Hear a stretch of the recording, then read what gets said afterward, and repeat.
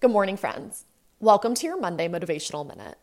I'm Lucy Saltmarsh. This is episode 75, and today we're going to be talking about going for it.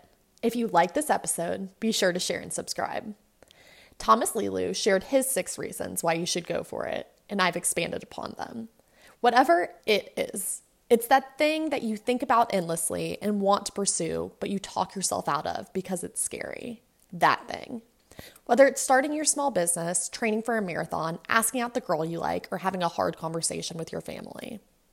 1. Life is short. We aren't promised tomorrow, so we must take advantage of and appreciate each day we are given. 2. It's not all or nothing. Very little of life is black or white. Gray dominates the landscape. 3. Who cares what other people think? No one else has had your unique set of lived experiences. While the support of others is encouraging, it is not a requirement to begin.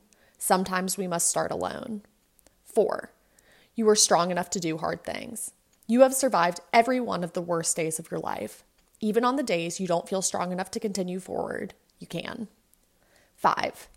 Doing what you love makes success more likely. Passion contains a tangible energy. 6.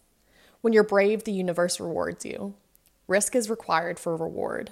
The more it means to you, the scarier it will feel, and the more necessary it is for you to pursue.